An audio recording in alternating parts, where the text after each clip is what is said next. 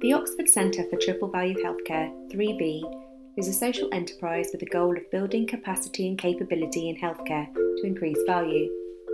As part of its mission, 3V promotes the dissemination of knowledge. From our library of almost 1,000 books, we have produced short downloadable podcasts that summarise the most important classic books, BookPods.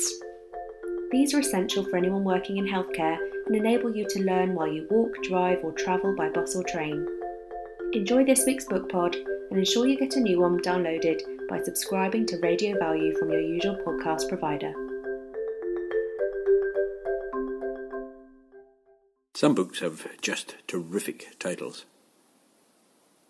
What about this for a title? Trying Hard is Not Good Enough. How to produce measurable improvements for customers and communities.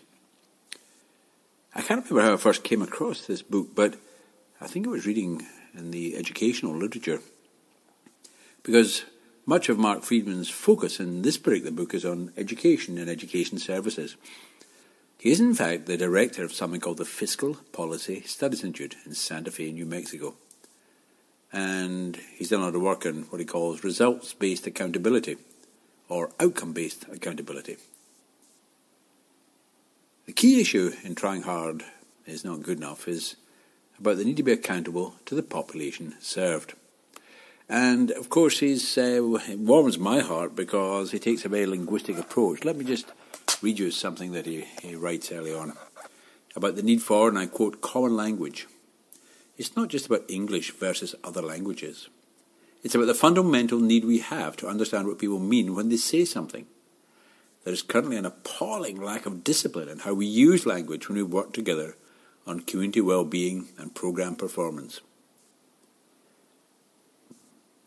Wittgenstein said that when a word causes more confusion than clarity, it was a time you should stop using it. Now, and there's 4 words: community, well-being, program and performance, which are all extremely confusing because the terms are used in different ways. The core of Mark Friedman's book is, as he says, about trying hard is not good enough, and he distinguishes between effort and effect. It reminds me of a time my close friend Howard Williams, he just got a game in the first team at Aberavon, a very famous rugby club in South Wales, and they had a big match against Swansea, local rivals. And the captain of the team had nearly been capped for Wales. He's a very tough old guy. And Howard gathered round when the captain said, "All right, boys, gather round for team talk now." Howard thinking here great wisdom, really, about how the game should be organised and how they should play individually and collectively.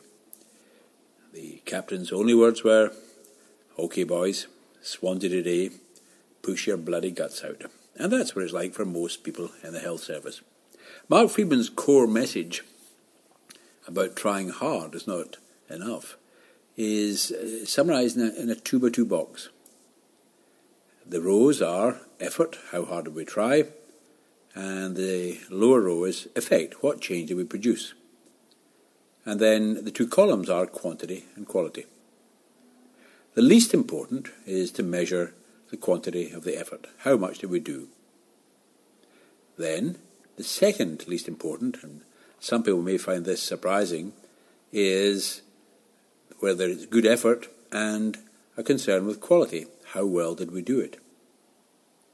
The third most important is about change. And he asks, how many are better off? And the 4th box is to do with quality and effect. And the 4th box is, what proportion of the people are better off? And that's the most important. So, trying hard is not good enough. But he goes into much more detail about what he calls the difference between performance accountability and population accountability. Now, in healthcare, these 2 things come together with, say, broken legs.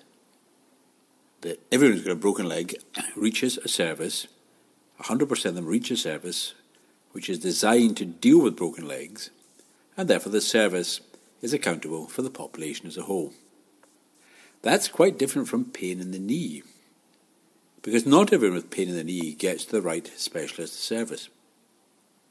As I said, his work is in education, and you can see there how the education department could measure its performance with respect to the children who turned up to school regularly, usually the children with the best parents, the best organised parents. But unless you measure the whole population, you're not really seeing the accountability of the population. For example, he says in a performance accountability question, how can we measure if our customers are better off? Whereas in the population accountability, you ask much more general questions like, what are the quality of life conditions we want for our children? Secondly, what would these conditions look like if we could see them, and how could we measure them? This work has proved inspiring in our thinking about population healthcare and population medicine. It's not enough just to push our bloody guts out with the patients we see.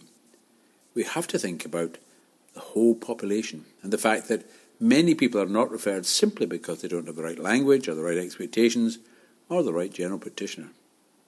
So, population accountability, population healthcare is a goal.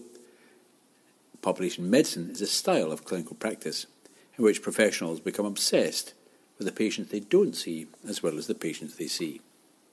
Now here are 3 questions to reflect on. Firstly, in the population you serve, for which group of patients is this concept of population accountability most appropriate? Secondly, if you could work 1 day a week, or were told to work 1 day a week, improving accountability to the population served, and that would mean improving the service to the whole population, not just the referred population, what sort of things will you start doing? Would you like to see more patients, or educate pharmacists, or educate GPs, or set up patients' health help groups? What would you do? And thirdly, if you think of the health service in which you work at the moment, which I'm pretty sure will be evaluated on performance accountability, how would you measure if it had changed to population accountability?